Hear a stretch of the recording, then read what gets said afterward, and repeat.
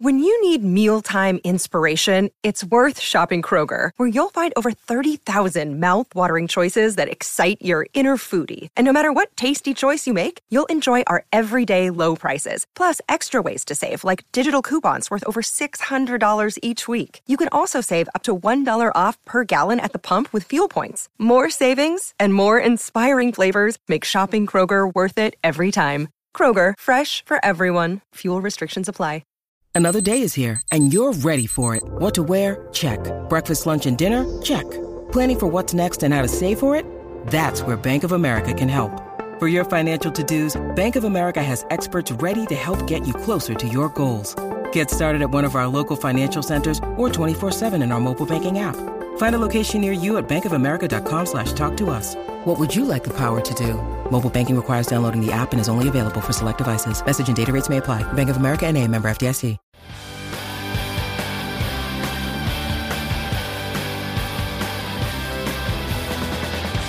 Hi, everybody. Welcome to Who Cares About the Rock Hall, a podcast about the Rock and Roll Hall of Fame. I'm your host, Joe Quazala, and I know entirely too much about the Rock and Roll Hall of Fame. It is my curse. Some might say it's definitely the curse of my co-host, who doesn't really want to be involved. At times is ambivalent, but she knows a lot about the Rock Hall because we're going on 4 years of this at this point. Oh my God. And it's the skeptic, the voice of the people, Kristen Studdard. Hi, Kristen. Hi, Joe. You know, I really caught your eyes during your intro, and your eyebrows were waggling out of control. The excitement, you can really tell that we're in the thick of, are we in ceremony season? What are we in? At this point, it's ballot season. Ballot season. Yeah, the ballot has come out. It's exciting. We're covering artists. We're diving deep, something we hadn't done in a long time, but we're back to it. Let's bring in our guest. Very excited to have her with us. Music journalist and, you know, someone who caught my eye because recently she published 5 Reasons Carly Simon Should Be in the Rock Hall. And so feels like the right person to talk to. Let's bring her in. Allison Rapp. Hey, Allison. Hi, guys. Thanks so much for having me. I'm very excited to be here. Yay. Happy to have you. Now, we have not talked to you before. So first thing I want to figure out is, what is your reference level for the Rock and Roll Hall of Fame? It is a peripheral institution for a lot of people. It's not paid attention to as much as you would think, given its alleged importance. But what are you coming in to this show with? Yeah, I mean, of course, I am obligated by my job to pay attention to the Rock Hall. I mean, that's kind of the baseline. But apart from that, you know, I've always kind of had an ear tuned towards the Rock Hall just because it involves so many of my favorite people. So I have a lot of respect and admiration for the organization just kind of as a whole, and the people who run it. It can't be an easy job, I imagine, from year to year. But I have also, you know, in recent years, I've never really been ashamed to admit that I'm no Rock and Roll Hall of Fame purist or traditionalist by any stretch of the imagination. I'm one of those people who's always subscribed to the belief that, you know, rock and roll is an inherently malleable, fluid term, and that's kind of the point of it. So that's kind of my perception. That's where I come at from the Rock Hall. But again, you know, I have been paying attention, especially in the last couple of years, because I feel like it's been getting a little bit more traction, a little bit more attention online. And so I'm really excited about this year, 2022. I think you're right to have noticed that there has been a turn away from traditional classic rock, you know, an institution that is completely organized and decided by the oldest white men you can think of. While there's still plenty of remnants of that type of decision-making within the Rock Hall, it definitely does feel like it is going towards more interesting places now. I mean, some may say it all really took a turn just after our show started. Yeah, the strong influence of our show alone really is the inflection point that scholars will be looking back on. I'm going to start telling people that. I'm going to start pointing people in that direction. Thank you. We really need to push that out there. So the ballot is out, as we have discussed. And Allison, as a way to get to know you, why don't we take a look at this ballot? And if you have 5 choices here, as though you were a Rock Hall voter, Who would be on Allison Rapp's ballot? This is such a hard question because even when this ballot came out, I remember I said to people, I was like, this is really strong, like through and through. I was really happy with this. There really isn't anybody on this list that I would be upset about them getting into the Rock Hall. That is, I would say, the main feature of this ballot is there's no immediate uh-uhs. Exactly, which makes it so much harder. Oh my gosh. If I really had to narrow things down, I've thought about this a little bit. I would say Dolly Parton, New York Dolls, MC5, The Eurythmics, and Carly Simon. I think if I really had to dig deep and narrow it down, that would be my picks. But if you were to ask me that question like in an hour or tomorrow, I might think about it a little bit more and change it. Really interesting top 5 as well. The early rock picks, some of the older acts on the ballot, although not Dion. You know, who almost made your top 5? Who were some of the close calls? It's funny, actually, last year I did a piece for Dion as well. I did a 5 reasons for her, so I could make the case for her as well. I do kind of have a little bit of a soft spot for the metalheads. I feel like they deserve Judas Priest a little bit after the last couple of years. So that I can see. I'd love to see Kate Bush as well. I think she's super deserving. But again, I mean, I could go through every single person on this list and probably find something good to say about each of them. I think that's both a point in its favor and kind of not in its favor is what are you supposed to do here, especially when you're only supposed to pick 5? It almost feels like a ranked list would be easier to do than to almost arbitrarily cut it off after 5 choices. Because, who's to say the 5th choice is going to be that much more deserving than your 6th? Yeah, there's no real like differentiation between those things. Yeah. I'm curious. So far, we've talked to 2 people, and these are just, prospective ballots. And we will soon get to our exhaustive talking to people who have ballots. But I think everyone's voting for Dolly this year. She seems like kind of a shoo-in. And I know a lot of people are very upset about it. Or maybe that's just the Facebook crowd that I happen to see. So you are seeing some upset? I guess I'm just like... I would love to hear about that. Yeah, I think it depends on it depends on what social media platform or whatever it is that you're, and I'm certainly not saying that you should go to social media for your answers to these kinds of questions at all. Yeah, or go to social media at all. Or do it at all. Yeah, I just happened to do it because I, was curious about that kind of thing. I find that on Twitter, a lot of people are much more like, yes, Dolly Parton, finally, the queen is going to make it into the Rock Hall, that kind of thing. But on Facebook, there's a little bit of a different demographic, just generally speaking. And they're the ones rooting for Judas Priest. They're the ones who were upset about Iron Maiden last year. And I don't mean to kind of diminish those opinions at all. I think they're actually quite valid, but I don't think that you can discount Dolly Parton getting into the Rock Hall when, Johnny Cash is in the Rock Hall, Hank Williams is in the Rock Hall, Carl Perkins is in the Rock Hall. All those different people are in the hall and definitely deserve to be in there. So I have no problem with Dolly at all. I really hope she gets in. It seems like you're implying, and I would agree with you, that there's a little more old school rock and roll gatekeeping in Facebook. Drawing lines about what is not so much rock and roll, but what is rock. Yes. And forgetting about the origins of this music and thinking a little more narrow-mindedly about what fits in that little white box. 100%. Yes.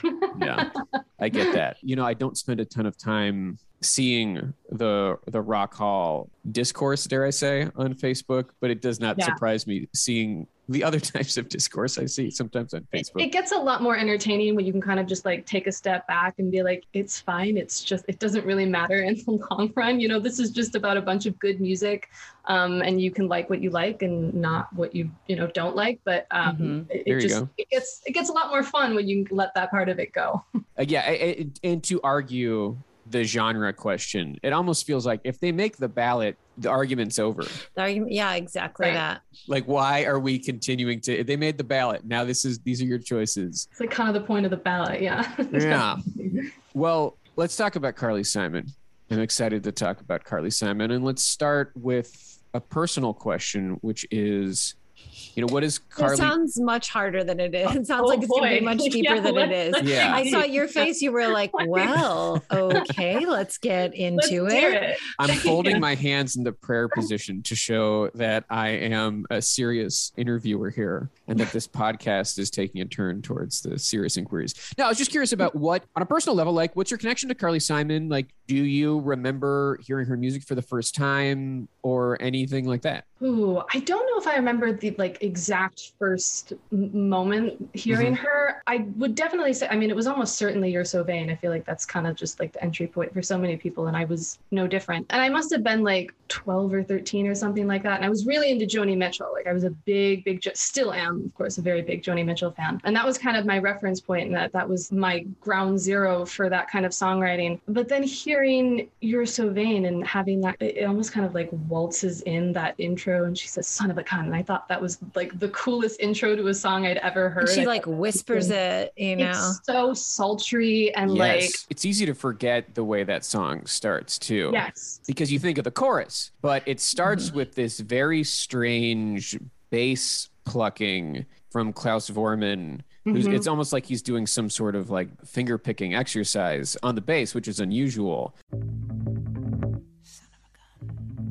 And it's like one of those songs that it doesn't hit immediately. It has some stuff to kind of unpack in the beginning as it leads its way into the song. Yeah, and especially too, like if you're listening to it on like a crummy radio or something like that, you don't really pick up on that as much. Whereas like then if you toss on some good headphones, it suddenly becomes that much more powerful.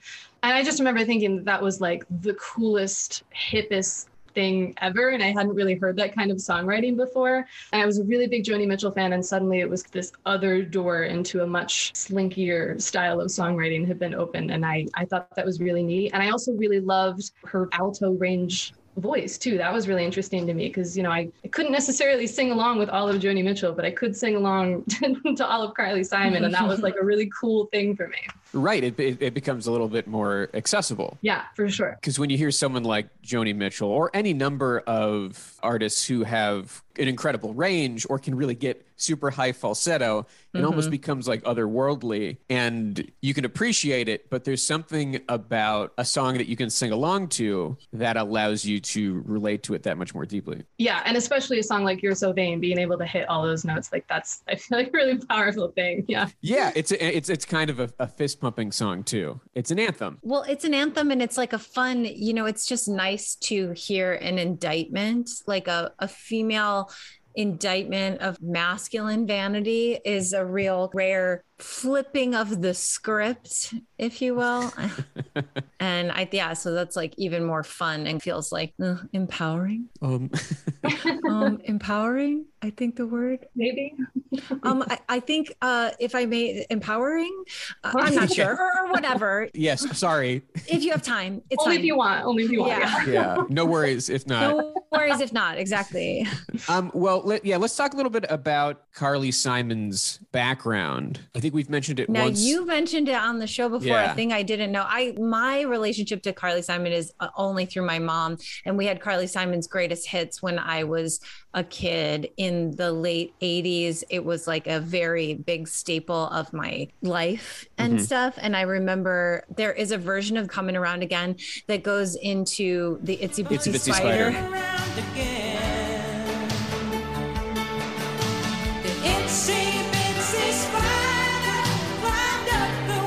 I remember just that. I loved that song so much. It combines two things you love. I was a child. Oh man, you know, I just loved the cycle of life and then children singing. But I had no idea that she came from such a privileged background until you mentioned it the other day, Joe. And just quickly, if we're all chiming in on our entry into Carly Simon. Yeah, what's your entry into Carly Simon? Well, it's funny. I think people around our age, it's music that your mom likes. And my mom did not like Carly Simon. Is that right? No, is that true? Not. But to be fair, my mom was like a quasi Peter Frampton groupie and like turned me on to Led Zeppelin and like David Bowie and all that like weird British stuff. So she was like far removed from that. Yeah. So Carly wasn't hard enough for your mom. Carly was nowhere near hard enough. That's really funny. Because I think for like my mom and people that I think of like my mom, it's like, it's not offensive. It's got maybe a little bit of an edge. And that's fun. And there's some women's lib of that era that is enticing, but is still pleasant music. And my mom splits the difference because my mom is a huge like hard rock fan, loves hard rock. That's what I would say. I would describe those kind of bands you were just saying for your mom as like kind of just having a harder, more edgy, masculine energy. And my mom liked it all. She liked them both. She really loves hard rock and she really liked Carly Simon and Carole King, especially like those ones as well. And there you have it. And that's, you know, the three types of mothers. Full stop. We've fully represented them all. There is no other. Yeah, completely covered all moms. Carly Simon is of Simon and Schuster fame. Her father was the Simon part of Simon and Schuster. So she comes from publishing royalty, you know, a very high profile, privileged upbringing, a status that I think rock critics, especially at that time, who want more grounded music coming from artists who had to fight for it, I think wrestled with that and struggled with that. Carly Simon had a short career with her sister as part of the Simon Sisters. The Simon Sisters. I mean, that sounds like a thing. That sure does sound like a thing. Just going off of name alone. Yeah. In the 60s, Lucy and Carly Simon were the Simon Sisters. And they had moderate success during kind of the folk explosion. And there's a song called Winkin', Blinkin', and Nod, which is their probably most known song. Winkin' and a blinkin' and a nod one night, sailed off on a wooden shoe, sailed down a river of And it almost crystal seems light. like this was a hobby. Yeah. I'm also seeing on a Google that this was originally a poem by Eugene Field. Like a children's poem. Yeah, children's poem. You know, I feel like in the 60s, it was kind of like also the thing to do is sing with your siblings and have the sibling band kind of thing. And so that led right into one another, you know? Oh, yeah, absolutely. Yeah. And it was, like I said, a hobby. They were not on a huge label. They were on Cap Records, KAPP. Some people would have loved to be on Cap Records, though. So, you know, you always Sure. want.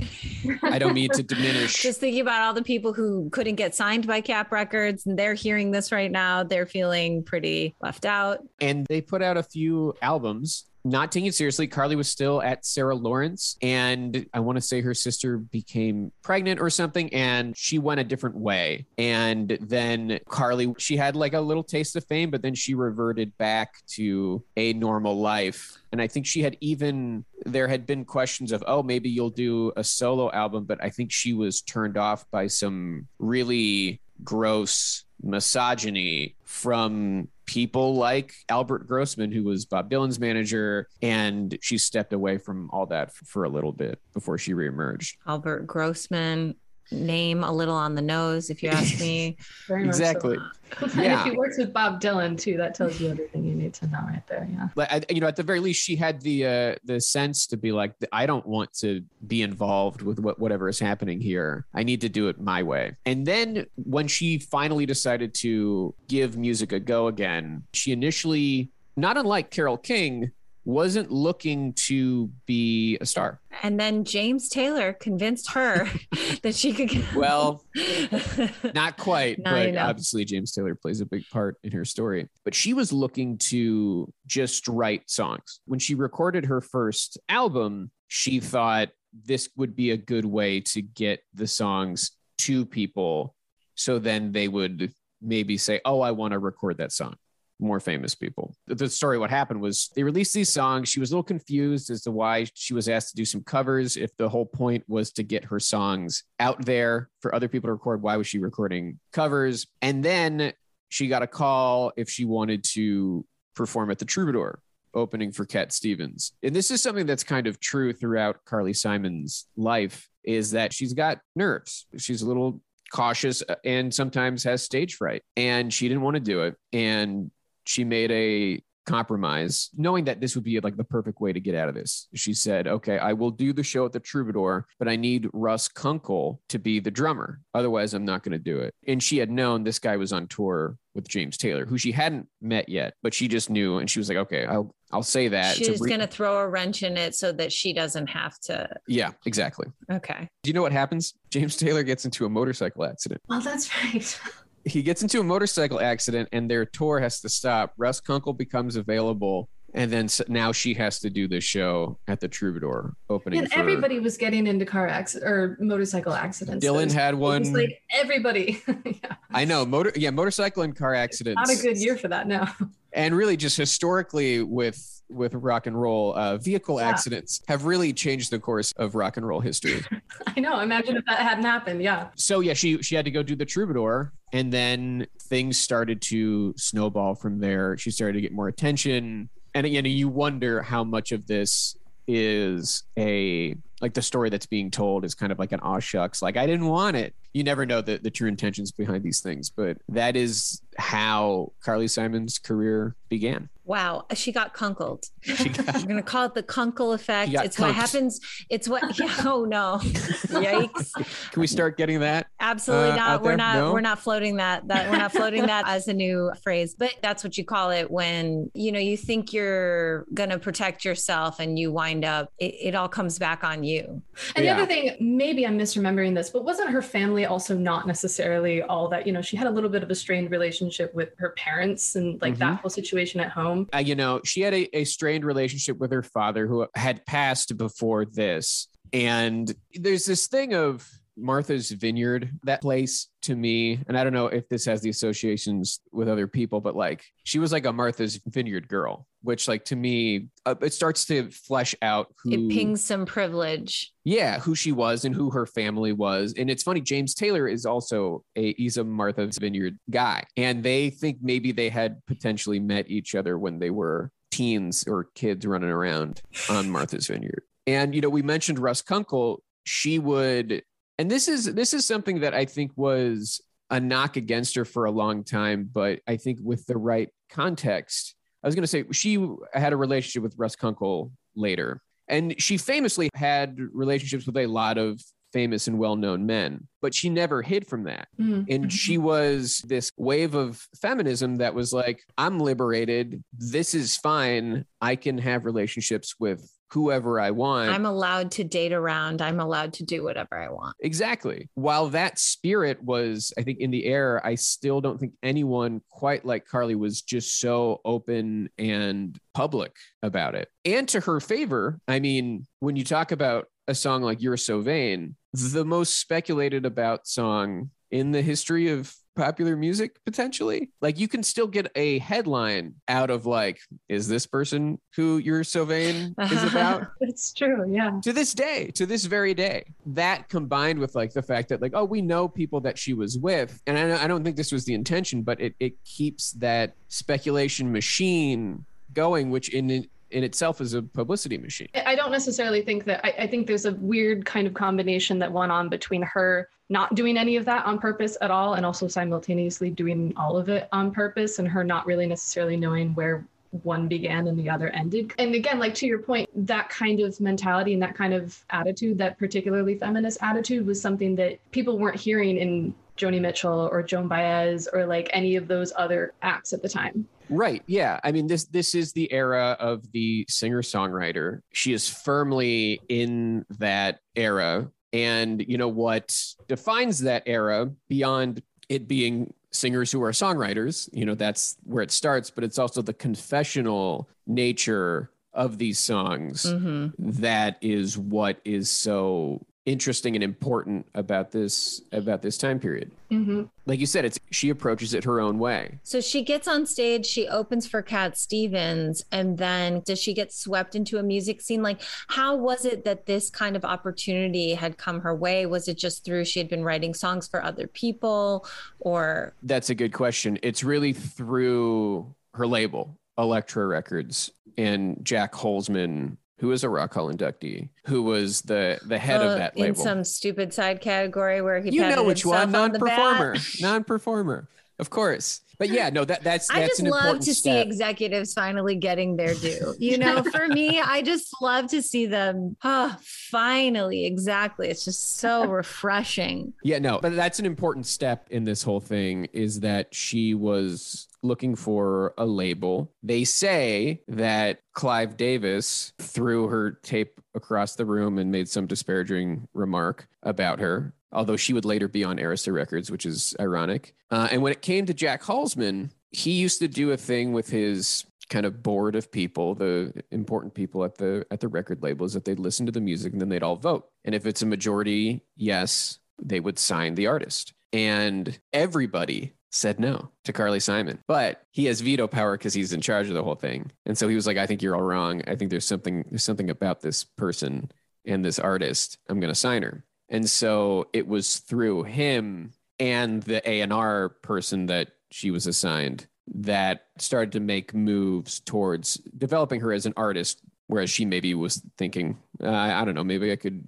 write some songs for some famous people. Mm-hmm. That's really how it was, the machinery behind A&R and publicity at Elektra Records that got her out there. But, it's funny, she performed at the Troubadour, but Carly Simon is very much a New York City artist. That's in her bones.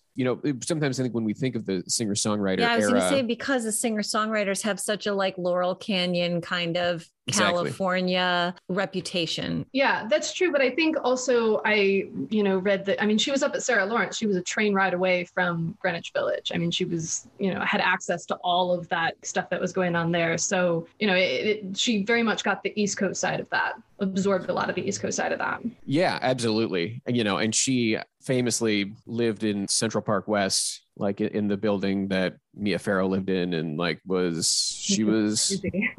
yeah, it has nothing to do with her music, but just the circles that Carly Simon ran in throughout her whole life. There's stories of her, when she's growing up in this nice house with her publisher father, where it was Jackie Robinson stayed with us for a little bit.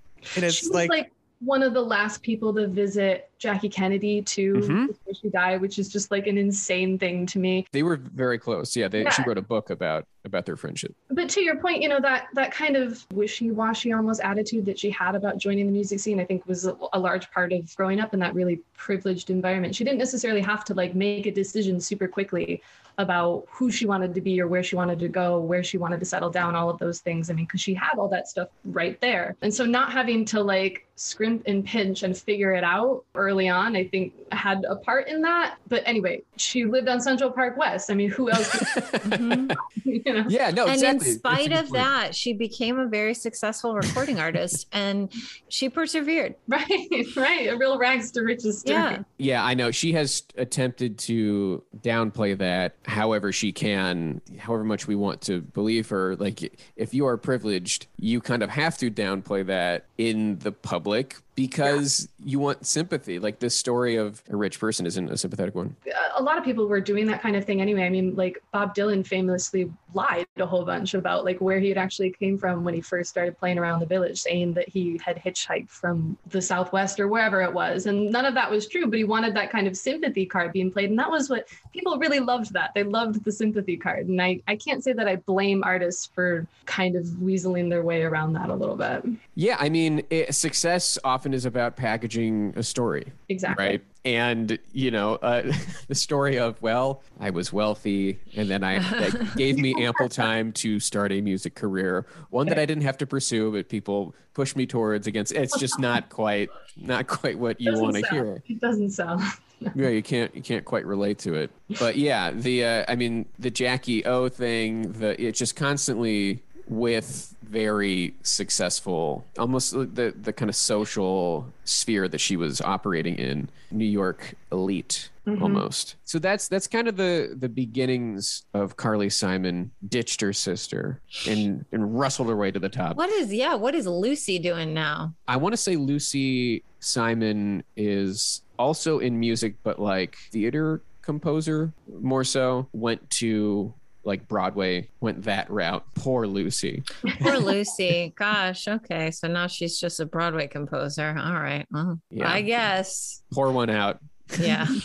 Pouring out for Lucy Simon. Okay. So she ditches her sister. She gets kunkled. People are now, she opens for Cat Stevens. The crowd is yay. Oh yeah. Big into it. And, and from there, she starts opening for people like Chris Christopherson, and she just seems like an extremely open, affable, charismatic person.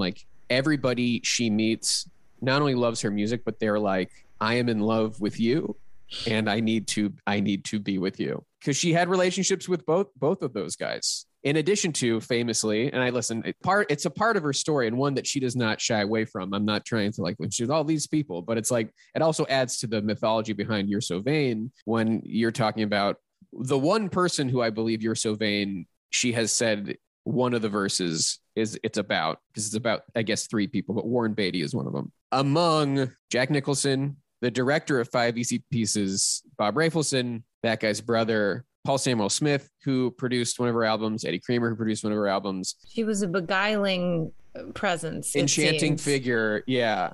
And just like someone people wanted to be around. And Mick Jagger is another one. And I don't think it's confirmed that they're ever together, but there was just apparently crazy sexual tension between the two of them.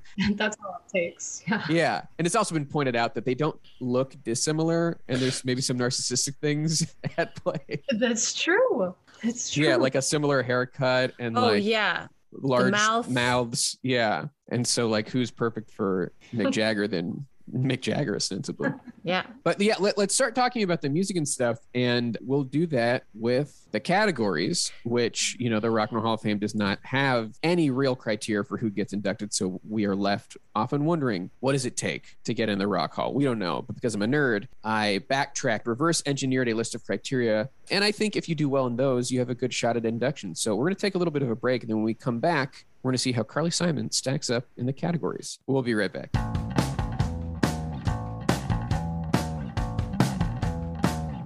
Welcome back to the show, everybody. We hope you had a nice break. We hope over your break that your hair dried in a way that is pleasing to you. But only if it was already wet. Yes. Oh my gosh. I don't want it to dry to a crisp. If it was already dry, that would be no good. All right. Carly Simon became eligible for the Rock and Roll Hall of Fame in 1997. Big time snub, has never been on a ballot before. It is a strange one that has been missed. Just because, to me, she's in the conversation with Joni Mitchell and Carole King. And I guess in a way we did miss Carole King. She was only inducted as a performer last year. But how did she not make it onto a ballot until now? And here we are. System is flawed. You'll never hear me say it. She's also never been involved with a Rock and Roll Hall of Fame induction ceremony. So she's never inducted anybody. She's never performed there. But let's start with the first category, which is iconic/recognizable songs. We have already talked about it quite a bit, but she's got one giant iconic song that stands above the rest of them, is one of the most iconic songs of all time. You could make an argument that this is the song of the 70s. I could see an argument being made, and it's You're So Vain. You're so vain. You probably think this song is about you. You're so vain. I mean, does anyone want to come after me? The most speculated song of all time? I mean, like, what other competition is there? I don't know who else would have written something with that kind of like longevity in terms of people still, like, you know, like you said earlier, still making headlines about it. And still, you know, I remember seeing a headline not all that long ago that was talking about how like she revealed the secret to Taylor Swift, like in confidence or something like backstage. And that was a big headline. Like that was a cool story. You know, I mean, that was only a couple years ago. Anytime there is a little bit of news about You're So Vain, it is a headline. It is very strange. Some comments were, I think, misunderstood from somebody, and they thought it was about David Geffen. And so that was like a headline for a little bit, but then that was shown to be not true. The reveal of Warren Beatty. I mean, Warren Beatty loves that it's about him, which is... Ooh, now what would that make him? Someone who loves that a song is written about that. I'm so curious. Nailed it. Perfect to the spirit of the song. He knows his role. Yeah. She auctioned off the identities for charity. She auctioned off a secret reveal of the identities to the highest bidder. The highest bidder was Dick Ebersol, NBC executive, who ran SNL during like the Eddie Murphy years. And did he have to like sign an NDA or something like in order to get? Yeah. How do we not? How did this not get out there? Call him. Yeah. Right. Well, one, if like you paid to know, and then you were not going to just tell everybody, because then what did you pay for, right? Exclusivity. Yeah. All right. Wild. Well, and that song is it's absolutely the number one, you know, most well-known Carly Simon song of all time. It's also one that I think like people are still discovering it. Do you know what I mean? I think it's kind of like one that will go on. It's not going anywhere. I don't think that song's going to fade. No, I mean, the hook is undeniable. Well, and it's funny. What a funny turn of phrase. You're so vain. yeah. I bet you think the song is about you. And it's a song, it's just like, oh, beautiful. It works as like an Irma Bombeck Yes, line. You know what I mean? Like it doesn't exactly, have to yes. be a song lyric. It stands on its own without even knowing the song. But then in the song, while being funny, you still take it seriously though. It Yeah. like isn't a joke song. No, yeah, it's not a comedic song, but it's like funny. It's biting. It's got a biting wit to it. Yeah, It does though. it does.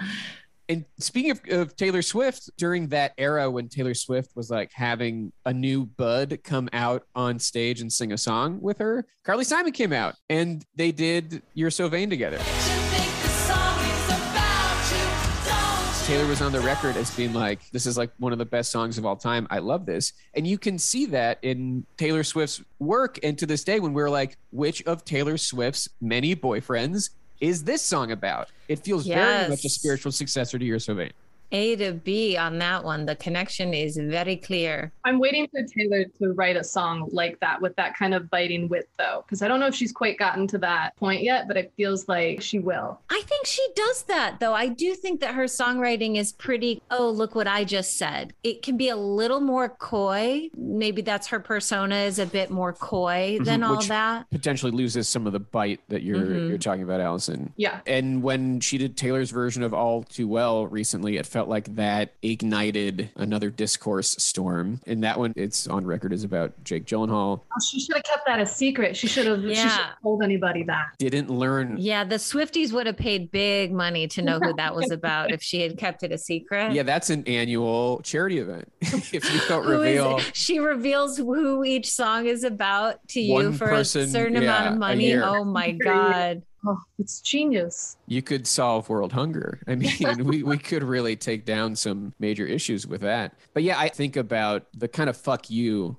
anthem from the female perspective. Any of those, they go back to Carly and You're So Vain. Not to say that that's the first one, but I think it's an early, huge one. And for that, it's pivotal. For sure. Then I think there's a big drop in terms of recognizability. If you have a song that generations of people know, then yeah, there's going to be a big drop. I would say the next one is Anticipation.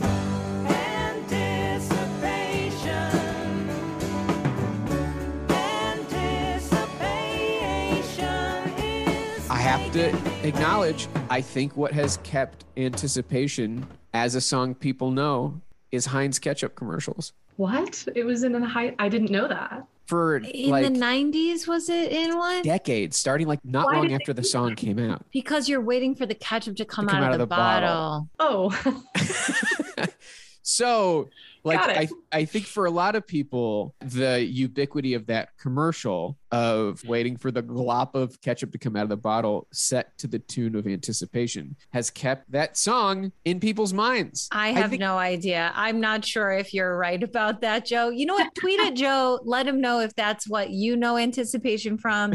Let him know if I'm you sure- recall with fondness these commercials. I'm sure people will agree with me. I think that's the first time I heard that song. It was like they were bringing back a retro commercial in the 90s or whatever. Okay. that's fascinating. I didn't know that. Taught me something. Okay, so now we're on like the second tier. This is where I would throw in Nobody Does It Better, Nobody does it better. which is a rare hit that she didn't write Mhm. because it was a Bond theme Mm-hmm. written by Marvin Hamlish and Carol Bayer Sager.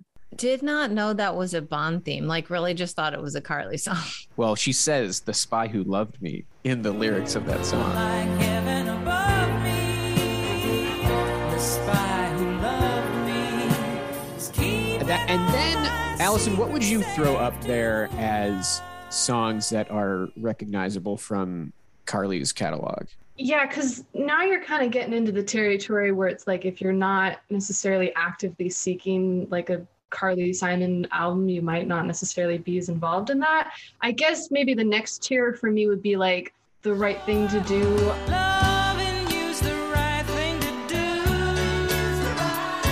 Loving you's the Or right thing. like Legend in Your Own Time. But these are even to the average. I'm starting to get a little bit deeper already. Legend in your own time, a hero. I mean, I feel like Let the River Run is one that was a very popular one in the 80s that was in Working Girl.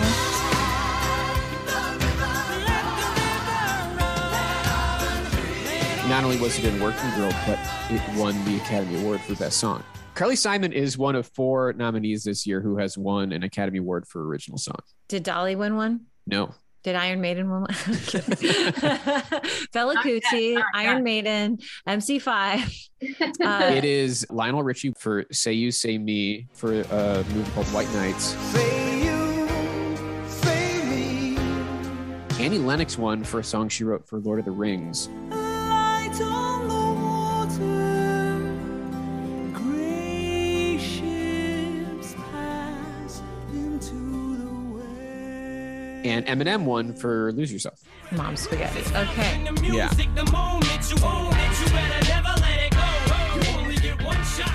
Yeah, I would say Let the River Run and then Coming Around Again. You're willing to play the game.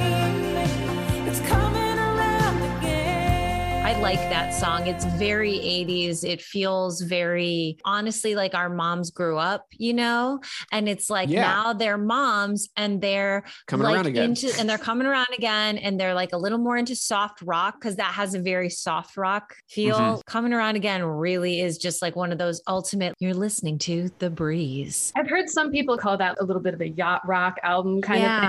I totally can hear it. Fully. It's inoffensive songs for the workplace, baby. And that's her kind of comeback. Coming Around Again was a pretty big song. That is also in the number 2 slot when you're looking at listens on Spotify. Coming Around Again is right after. It's a good 200 million less than You're So Vain. But it's still coming in at 80 million, which is a lot. It's interesting you mentioned yacht rock because she did a cover of the Michael McDonald era Doobie Brothers song, Keeps You Running.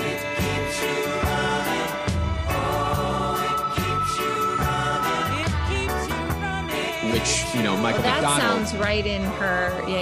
is the king of yacht rock. And she wrote with Michael McDonald, they wrote a song called You Belong to Me, which absolutely has that good song. Yeah, like it has that kind of groovy yacht rock vibe to it.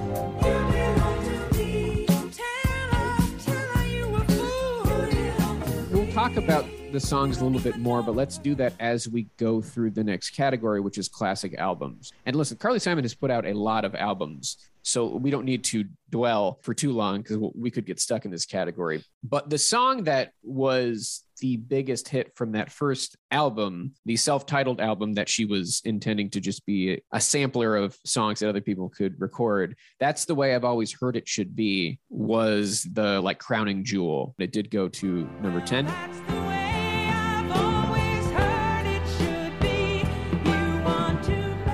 And then the next album, which came out in the same year, back when artists used to do that. People were really doing that. Man, we are learning about a lot of that. Okay. Yeah. Anticipation was the name of the album. Obviously, the title track. Legend in Your Own Time is also on that album. And then you get to No Secrets, which is the one that has You're So Vain on it. And, this is the third album in the space of barely over a year. And that's the one that has The Right Thing to Do on it. Also has the title track, We Have No Secrets.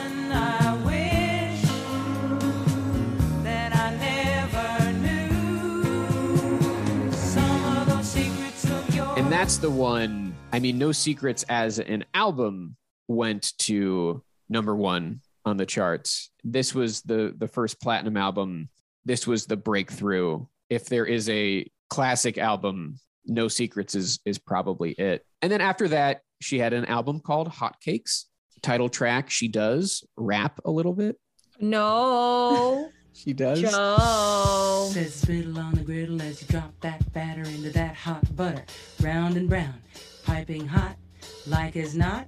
What we got is hotcakes. I mean, well, rap is a little bit of a loose term, I suppose, but Well, I mean, we liked it when Debbie Harry did it. So lot of people I don't did. know. A lot of people did it. and this is 1974. She's the vanguard. To me, she's the first rapper.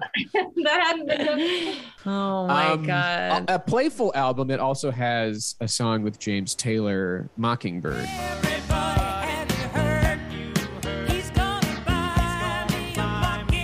It is a cover of a novelty take on the children's rhyme. Inez and Charlie Fox were the ones who came up with that arrangement.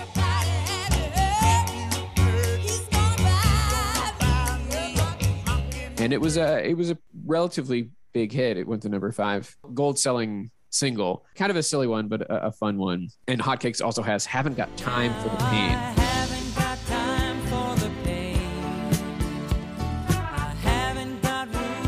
Yeah, Haven't Got Time for the Pain. That's a Carly song that I feel like was on the radio at least. Yeah, that's another one That one you might even still hear. Am I wrong about that? I think so. Depending on what context you're talking about, supposedly. Yeah, I mean, that one did well. I'm talking The Breeze, inoffensive work songs for the workplace. Yeah. How many of those radio stations still exist? I feel like that format has kind of gone to the wayside. Am I wrong? I don't know. We have been really, really into the Wave lately. Do you listen to the Wave, Joe? You mean 94.7 The Wave? Yay.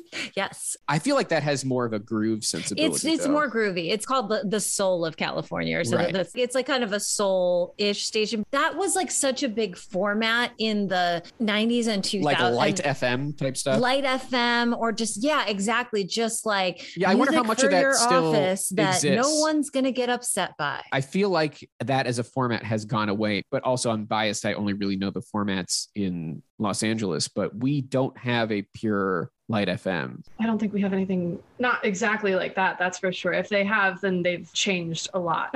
Yeah, I think a lot of them gave way to the Bob FM, Jack FM, Jack. Guy's first name FM. Now listen up though. Now Jack doesn't care who he offends. So I'm not playing that in my workplace. No, indeed. He's going to make a racy comment about Kanye West before you go to commercial. Gosh. They don't want that. Proving that you can't say anything these days. It's Jack FM. Hey, Oh Pete my Davidson, gosh. Jack will date Kim Kardashian. Oh my It's God. like always That's exactly. topical, but doesn't really make any sense. And you Oh, don't never understand- mind. Those things still exist. Yeah, Yeah, those exist. like, But those all are of just exist. yeah, Rampant. they're playlist stations though, and they don't really have Yeah. an identity beyond the rude dude at the helm. Take your format and shove it. We're playing what we want. Which is so funny because those stations are 100% determined by committee. Absolutely. Those Here's playlists are 100 not- songs that Clear Channels has told us to play in absolutely random order. Terrible. And then she's got an album called Playing Possum, which I think is more known by its album cover than it is by the songs in it. She's wearing like knee-high boots and a short. Very short slip, not a whole It lot. looks like a teddy. It looks Yeah. like lingerie. It's sexy and kind of before like that was happening, but for a woman to have the sexy woman on the cover be herself. And I think this was not like Sears would not have this album on their shelves. And if It's you too look at all risque. her other album covers, she's looking pretty like casual. She's looking hot, but it's like, oh, I didn't even know I looked hot. Sorry. Oops. Right. No Like- secrets. The picture was taken candidly. Yeah. Hot Cakes. She's literally pregnant and sitting down and in a rocking chair. And then Playing Possum, it's like, whoa, what's up? It's not until the James Bond song in 1977, Nobody Does It Better, which obviously is on the soundtrack, not one of her albums. So she's like, she has these pillars of big songs. And then the Michael McDonald collaboration, You Belong to Me, is on an album called Boys in the Trees. But like the late 70s, outside of like a few hits here and there, is a little bit of a lost period, I guess late 70s and the early 80s for Carly, where she's experimenting with a little new wave, a little disco, and it's not really fitting. There's a great song. It's actually on a soundtrack called Soup for One, which was a forgotten movie, but the soundtrack is Nile Rodgers and Oh. Bernard Edwards, and they do a song with Carly Simon called Why.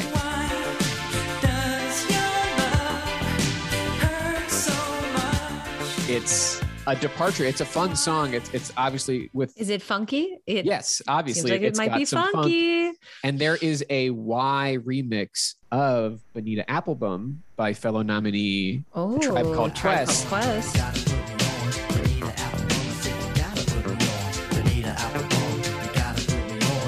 And when they both get in this year, they're gonna do it together. That's So yeah. Wishful thinking. in a multitude of ways. There's a song called Jessie on Come Upstairs, which went to number 11. Jesse, I won't cut fresh flowers for you. No, Jesse. And that's 1980. But yeah, she doesn't really come around again until 86 with Coming Around Again, and then Let the River Run in 89. One of the things she does do that I think is worth pointing out is 1981, she does an album called Torch, where she does torch songs. And she does kind of standards, okay. which the idea of an established pop artist doing standards now is an understood move. But back then it was not really, like, people didn't fully understand what she was doing and they didn't promote it, but it did well anyway. Where did that get on the charts? Because if I'm not I mean, I could have this wrong, but I'm pretty sure that up until then, all of those albums that you just went through made it to at least top 50. Not Yes. enough. I mean, people kind of have this like notion that she tapered off, and like she did. That was definitely true, but still being in the top 50 is not anything to laugh at. Yeah, you're absolutely right. And Torch went to 50. All right. There you go. Yeah. So yeah, nearly all of them have a song that went somewhere. And I think probably just the strength of the songwriting alone is keeping her fan base happy. Absolutely. There's a sense of consistency, definitely, like through that whole decade that I think is one of her strongest suits, definitely. According to the Spotify discography, don't quote me here, there were a lot of albums in the 80s. There was like Hello Big Man, Spoiled Right. Girl.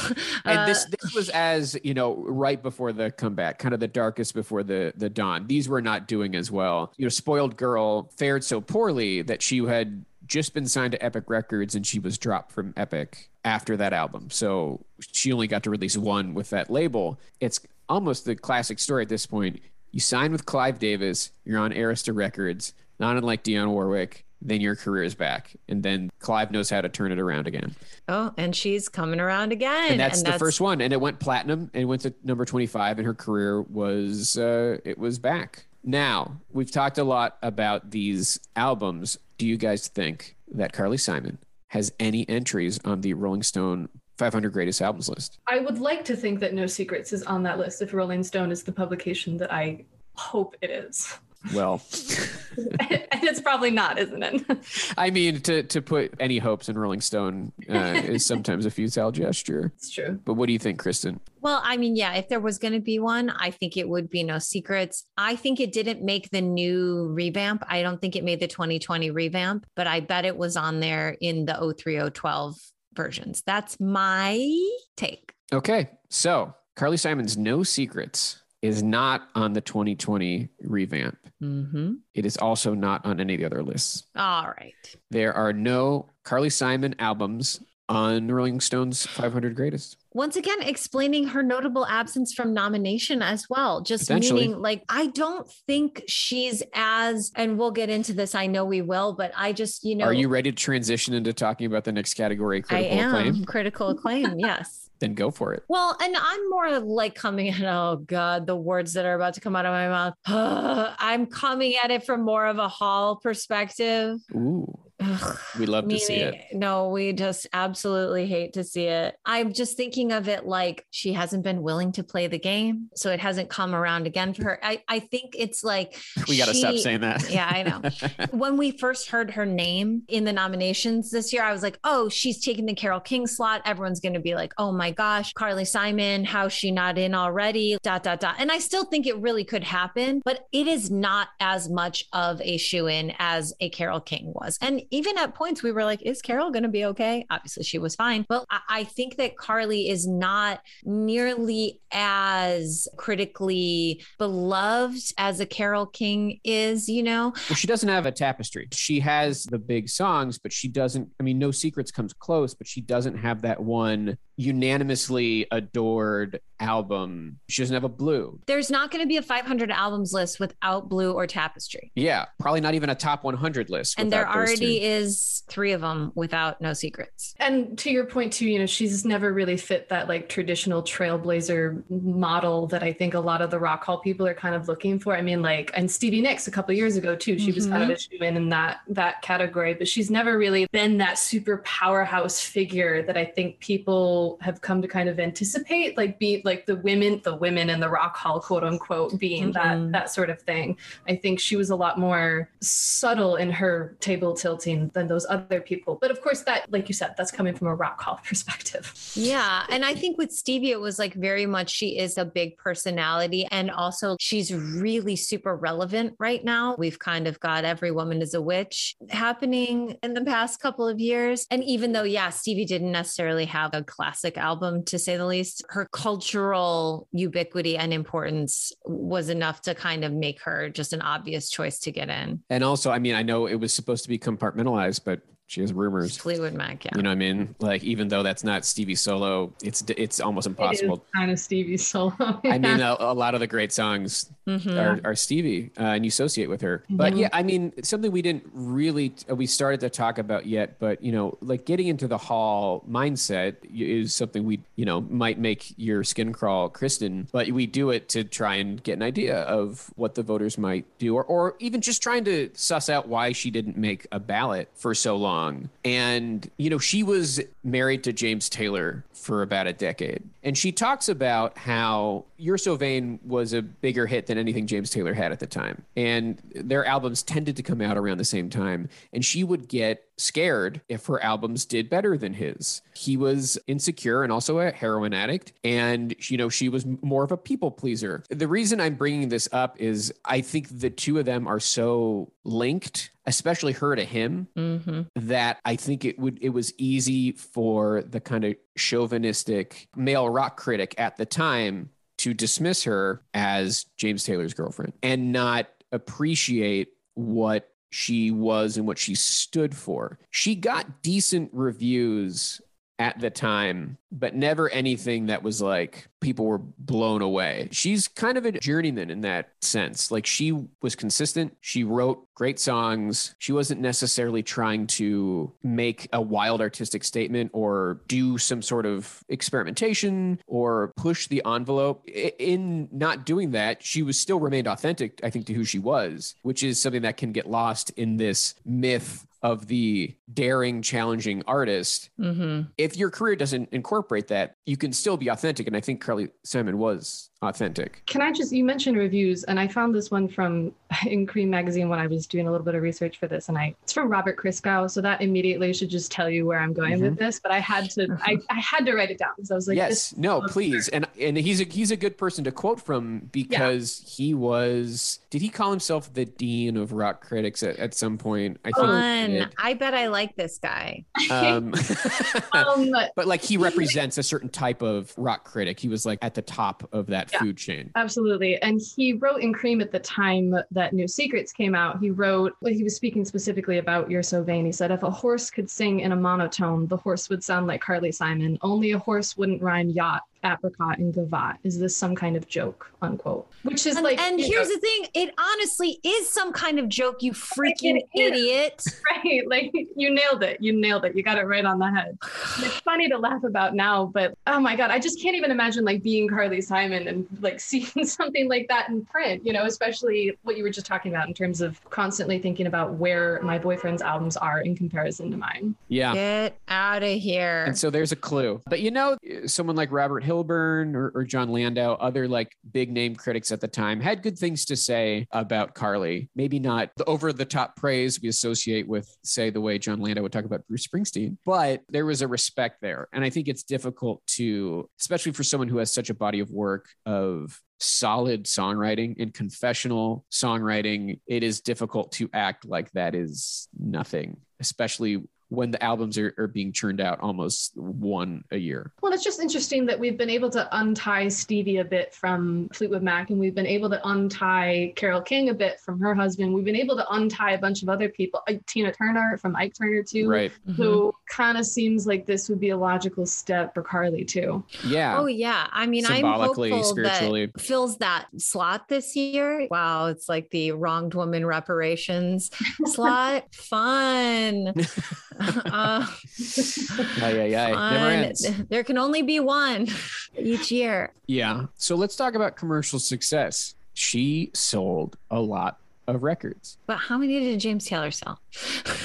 Important question to ask and a relevant one. No, but it's like it was a gradual start. The first two albums hit number 30 on the charts respectively, but Anticipation went gold. And then third album, No Secrets, is platinum, and is one of the biggest albums of the year. It goes to number 1. The follow-up, Hotcakes, goes to number 3. It goes gold. The next few are selling well. And, she's got another platinum album in the 70s. And then when she has Coming Around Again, she's got another platinum album. And while maybe some of these albums in the middle here aren't hitting gold status, she's releasing so many of them that the numbers are piling up. And also she's someone who her best ofs do really well. Those are like the best selling. Ask Jackie. Ask our moms. But yeah, I mean, the best of Carly Simon was 3 times platinum. And she did a thing where, because she went across a few different labels, especially in between her comeback, it was a difficult thing to try and get a comprehensive greatest hits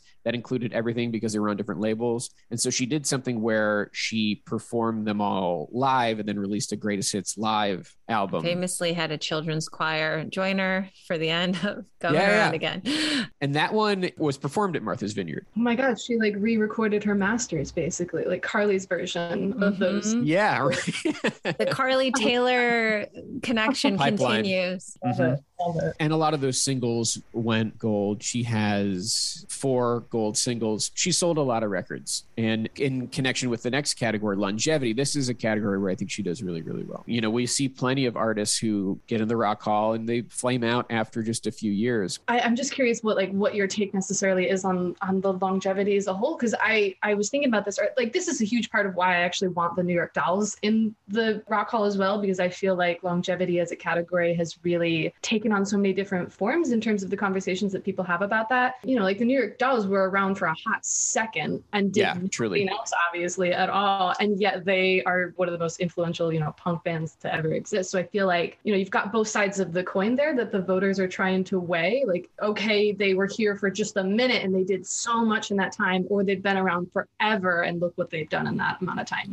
Yeah, that's very true. If you can get both, then you have like a slam dunk. But that's like why those two categories are kind of in play with each other. And if you're not maybe the most obviously influential, something that can be in your favor, have you just been at it? Are you still at it? Like we mentioned the Doobie Brothers before. If their career ended kind of before the Michael McDonald era, they have like a okay shot at getting inducted. But then when you include that they had this whole second phase with Michael McDonald and like had a rebirth, then the case becomes stronger. If you can have that kind of thing where you span decades. And let's take a look at Carly Simon. The first albums were 1971. She doesn't really let up at all. There's a bit of a lost period in the 80s, but she has that comeback in 87, and then she keeps putting out albums. She really only stopped until about 2009.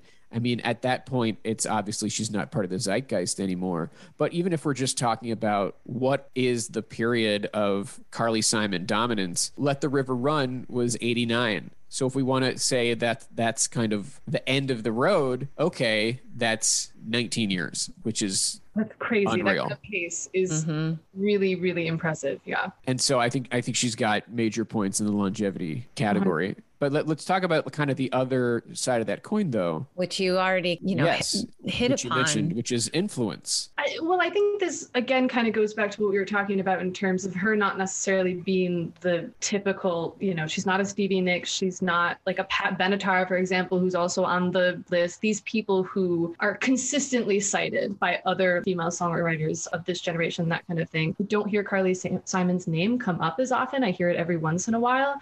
I don't know if that's because I'm, not listening to as many people who also listen to Carly Simon or something. But I don't think that was ever her intention to be this super huge cultural center of a force or whatever. I think she was more carefully calculated in her influence and was a little bit more subtle again in like tilting the scales from the back ends almost. I don't know if that makes sense, but just not necessarily being at the forefront of I'm going to change the game of female songwriting, Yeah, like she ended up being a pillar of that era almost sneakily. Yeah. And when I think about her influence, I think about the confessional style of songwriting that so often was directed at someone in a biting way, like we talked about with You're So Vain, but I think it extends to other songs in her catalog. And we talked about Taylor Swift, who follows that same model. Even if it's not a direct influence, you have to draw it back to Carly Simon. Anytime we get these songs, like if you look at something like Before He Cheats by Carrie Underwood, a song you might not initially think this is in the oeuvre of Carly Simon.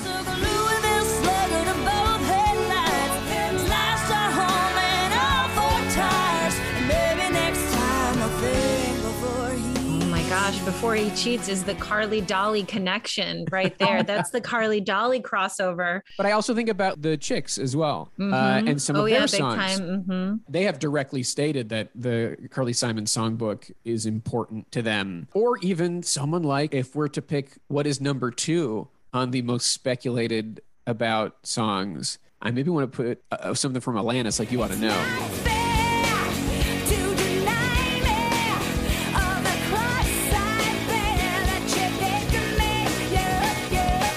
But we do know. I mean, we ask our questions and we go, is it Uncle Joey from Full House? And we say, and then she says, cut it out. You'll never know. And that's our answer, though. But that's something that I think about, like that will make headlines anytime there's any additional information about like who inspired Jagged Little Pill as an album. And even like, Olivia Rodrigo had a like Driver's License that was much speculated about. You said forever, now I drive alone past your street. We're like, whose house is she driving by? What's going on? Yeah. I mean, truly. And so these might seem like tenuous connections to Carly, but I think the spirit of her style of songwriting kind of lives on in those artists. And when you look at directly people who have said that they are inspired by Carly Simon, Tori Amos is someone who has brought her up, and someone who thought until recently that she was named after Carly Simon, Carly Rae Jepsen. And who is she named after instead? Carl. She's the female Carl Winslow from Family Matters. That's actually who she was. Sorry. Carly Simon was named Carly because her father wanted a son. They had 2 daughters and they wanted a son. They were going to name him Carl. And then they were just like, well, it's a daughter. I guess she's Carly. And I think just also being a part of the singer-songwriter era, which was just so massively influential as a almost movement, and being a big part of that, I think her influence is there. That I can't really wrap my head around, just thinking about the fact that she hasn't been nominated yet. I like see again this like holy trinity of like her and Carole King and Joni Mitchell, and it just seems so weird to me that no one else has drawn the line through the rest of the triangle. I don't know. Yeah. Very weird. It seems so obvious, doesn't it? I mean, there's even a book called Girls Like Us, I've read that. Yes. Yeah, it is about Joni Mitchell, Carole King, and Carly Simon, the Trinity. That it is. all makes sense. And so, yeah, when you think about it like that, it seems so obvious. The next category is artistry/skill. I think her skill as a singer is strong. I think, though... I mean, you used the word journeyman to describe her type of kind of ability and her career. And I think that's pretty accurate. I made kind of a middling hand gesture when we got to this category, and that feels very... I don't want to diminish it, but I don't think it's like her greatest feature. Yeah? No, I think one of the things that, and I think she probably recognized that a little bit too. And one of the things that she brought a lot of really great great people into the mix onto these records. The personnel on these records is really, really, really cool. I mean, if you look at the personnel for something like No Secrets, there's like a laundry list of just the cool, like Paul McCartney and Linda McCartney are on that record. And she surrounded herself with a lot of really, really talented people on those records. Mm-hmm. And we didn't even mention that Mick Jagger is singing the chorus of You're So Vain with her. Probably think this song is about you. You're so vain.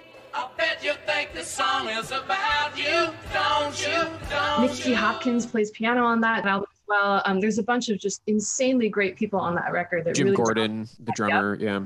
Not necessarily to make up for her quote unquote lack of artistry or skill, but just like knowing the right people to have around you for those kinds of situations is a really big part of making, hit records. Mm-hmm. Her style of singing is not showy. It is very pleasing, and she is singing it, she's a contralto, I think, technically, but that alto sound, it's like relatable, it's accessible, and she sings very well in her range. In terms of this category, I think it's the songwriting skill that you can't deny. The set that tends to make the decisions at the Hall kind of fetishize songwriting, and we've seen them turn away from that and finally let in some artists that didn't write their own songs but were master interpreters. But I think the songwriting skill should appeal to the Rock Hall. The fact that she, for the most part, wrote all of her songs. Let the River Run is only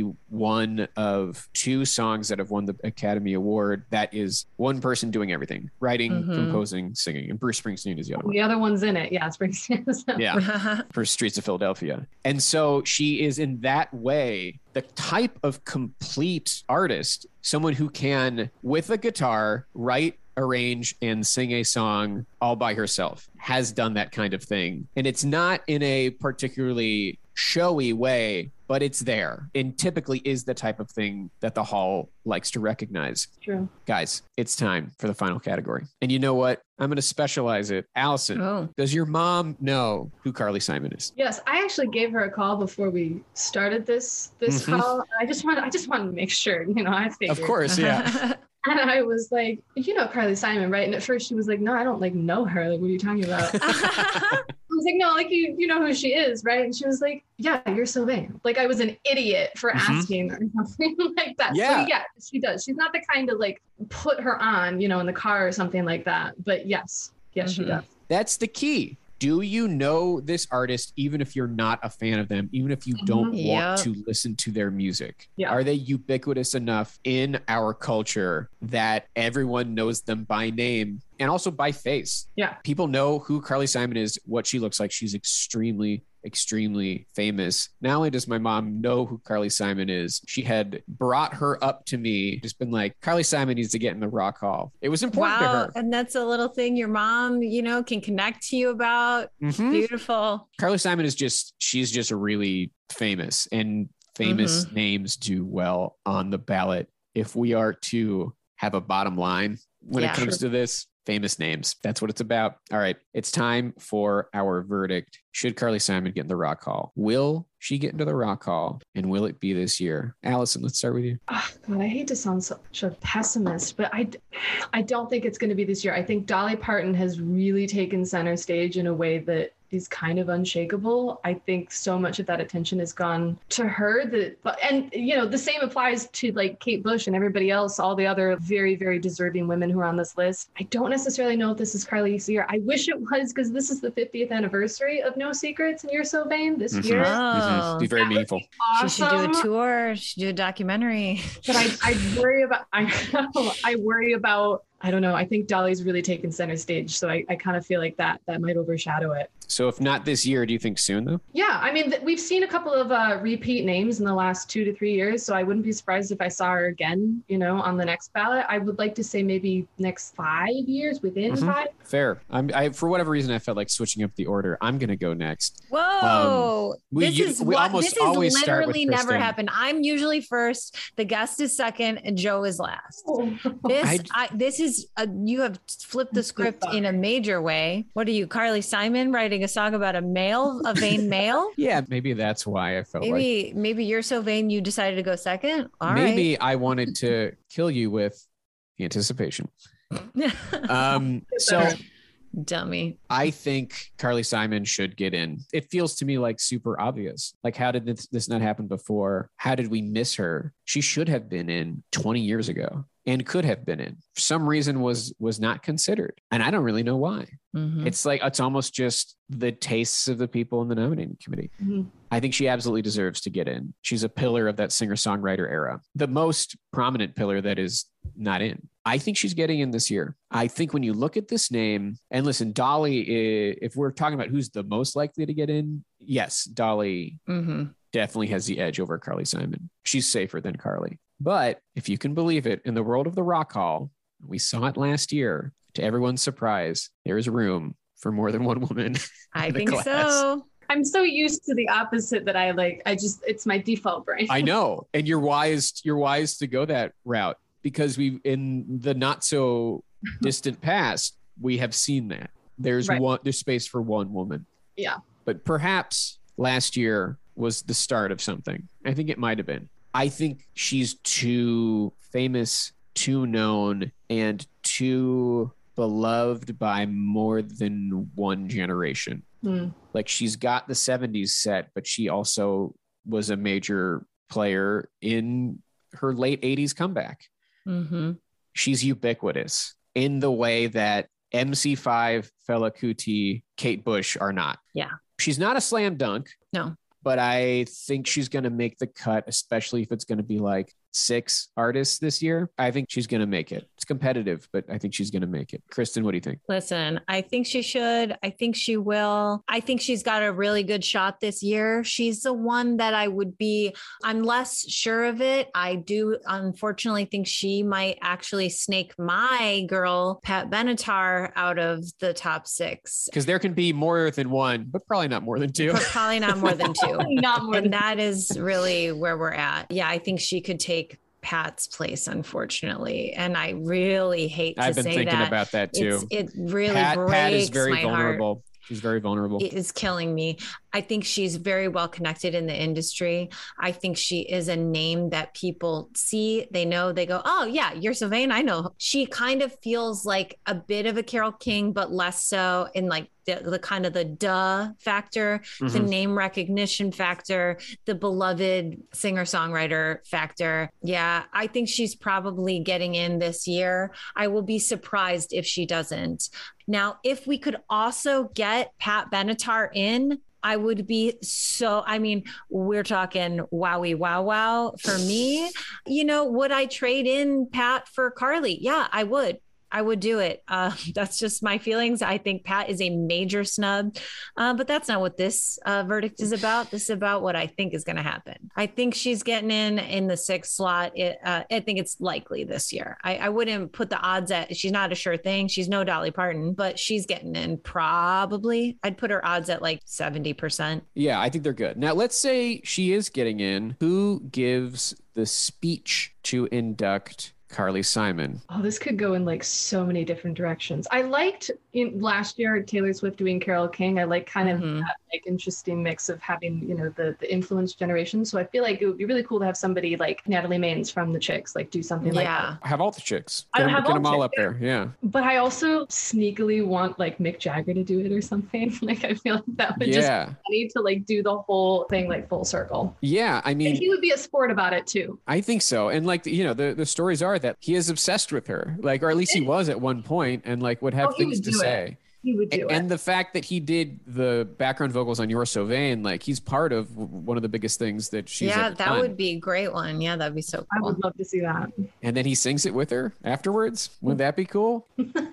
I mentioned a bunch of names when we were talking about, her influence. I don't get the sense that Tori Amos is a big enough name. Carly Rae Jepsen, maybe. I mean, the sharing of the first name is kind of fun. I don't know that she's as big of a name as they want, especially when we're looking at last year and we did have Taylor Swift induct Carole King and we had Paul McCartney induct the Foo Fighters. I think if Taylor Swift had not just inducted Carole King, she actually would be a pretty good candidate. There's footage of them singing You're So Vain and Taylor going nuts. I think the quote is from Taylor's that You're So Vain is the best song that's ever been written. Any other year, I would say that's a good, I guess if it doesn't happen this year, then it could be on the table. But Jagger's interesting. I keep thinking about Sheryl Crow. Maybe it's just because they Ooh. kind of look like each other. Yeah, they do. You're on that. Yeah. But, you know, I found a picture of them at like the Grammys or something with their arms around each other. So there's potentially a relationship there. Because they wrote together and covered each other's songs, Michael McDonald is interesting. I don't think he's maybe as big of a name, but there's something about the fact that also the Doobie Brothers didn't get to have their own induction because it was 2020, but also nobody gives a shit about that. And then the other names I mentioned, like Olivia Rodrigo, Alanis Morissette, I couldn't find anything having ever mentioned Carly, but the, you know, lineage of the song directed at a guy specifically, there's something there. And here's someone who really likes Carly Simon, I found out, which would be an absolutely left field pick from Run DMC himself, Daryl McDaniels. Is he really? Loves Carly Simon. That's so awesome. And that would be amazing. That's like big boy inducting Kate Bush kind of thing. It'd just be cool. It'd be like a cool, interesting one to see. And it would be funny if they did that and it was this year and Eminem was getting in and they announced that Daryl McDaniels was going to be there. And everyone was like, of course he's going to induct Eminem. And then out of nowhere, he inducts Carly Simon.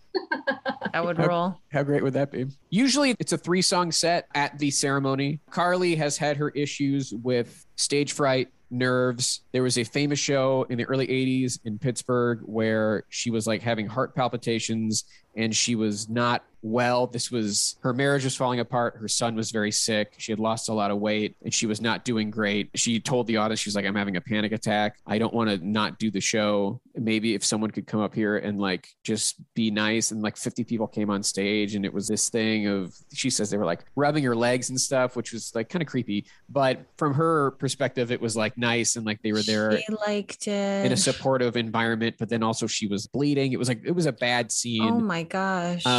And she finished out the set, but in between the show, she was supposed to have a second show and she like passed out and they had to like cancel it. The reason I'm saying this, she's had her issues with having the nerves to perform and she hasn't performed a show. Many artists in the pandemic era have not performed since then. I think she would come out and do a like occasional Clive Davis pre-Grammys party performance.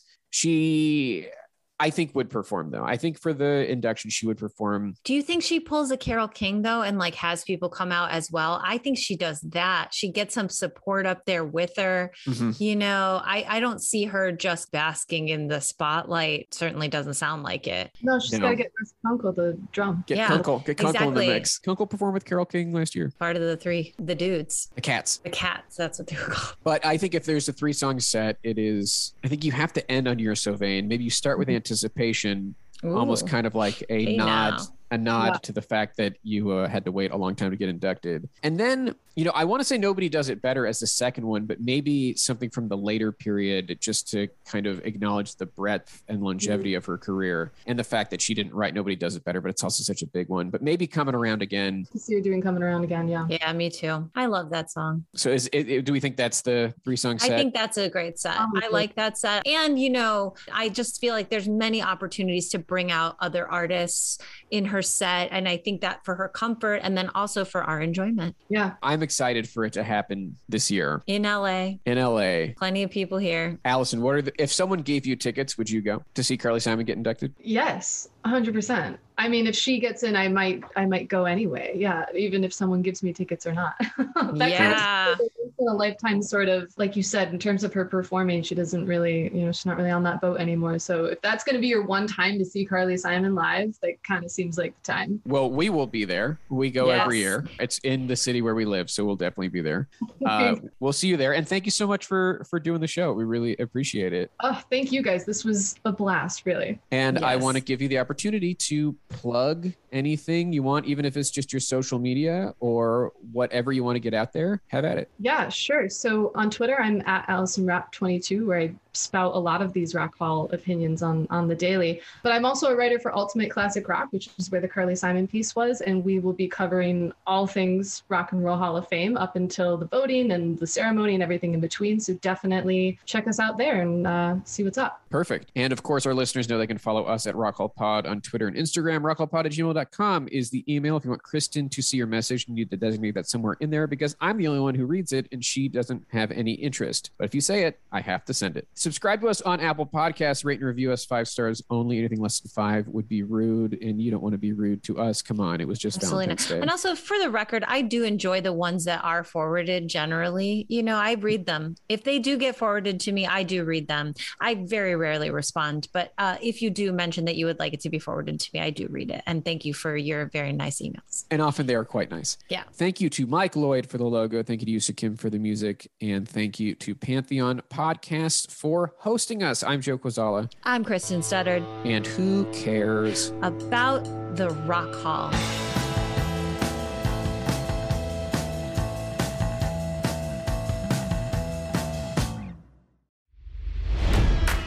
It's NFL draft season, and that means it's time to start thinking about fantasy football. FantasyPoints.com features industry-leading experts and prognosticators using proprietary hand-charted data to help you score more fantasy points. FantasyPoints.com is the place to go for whatever kind of fantasy football you play. Whether you play fantasy football, daily fantasy sports, or do a little bit of everything, Fantasy Points has the meticulously researched content to guide you to victory. And why wait for the fall? Fantasy Points also covers the new spring football league, the UFL. Join the guru, John Hansen, Scott Barrett, Joe Dolan, and other massive names in the fantasy football universe with an exclusive offer. Use code Pantheon for 15% off any Fantasy Points package, including the all-in package, with access to every article, tool, and data nugget that Fantasy Points has to offer.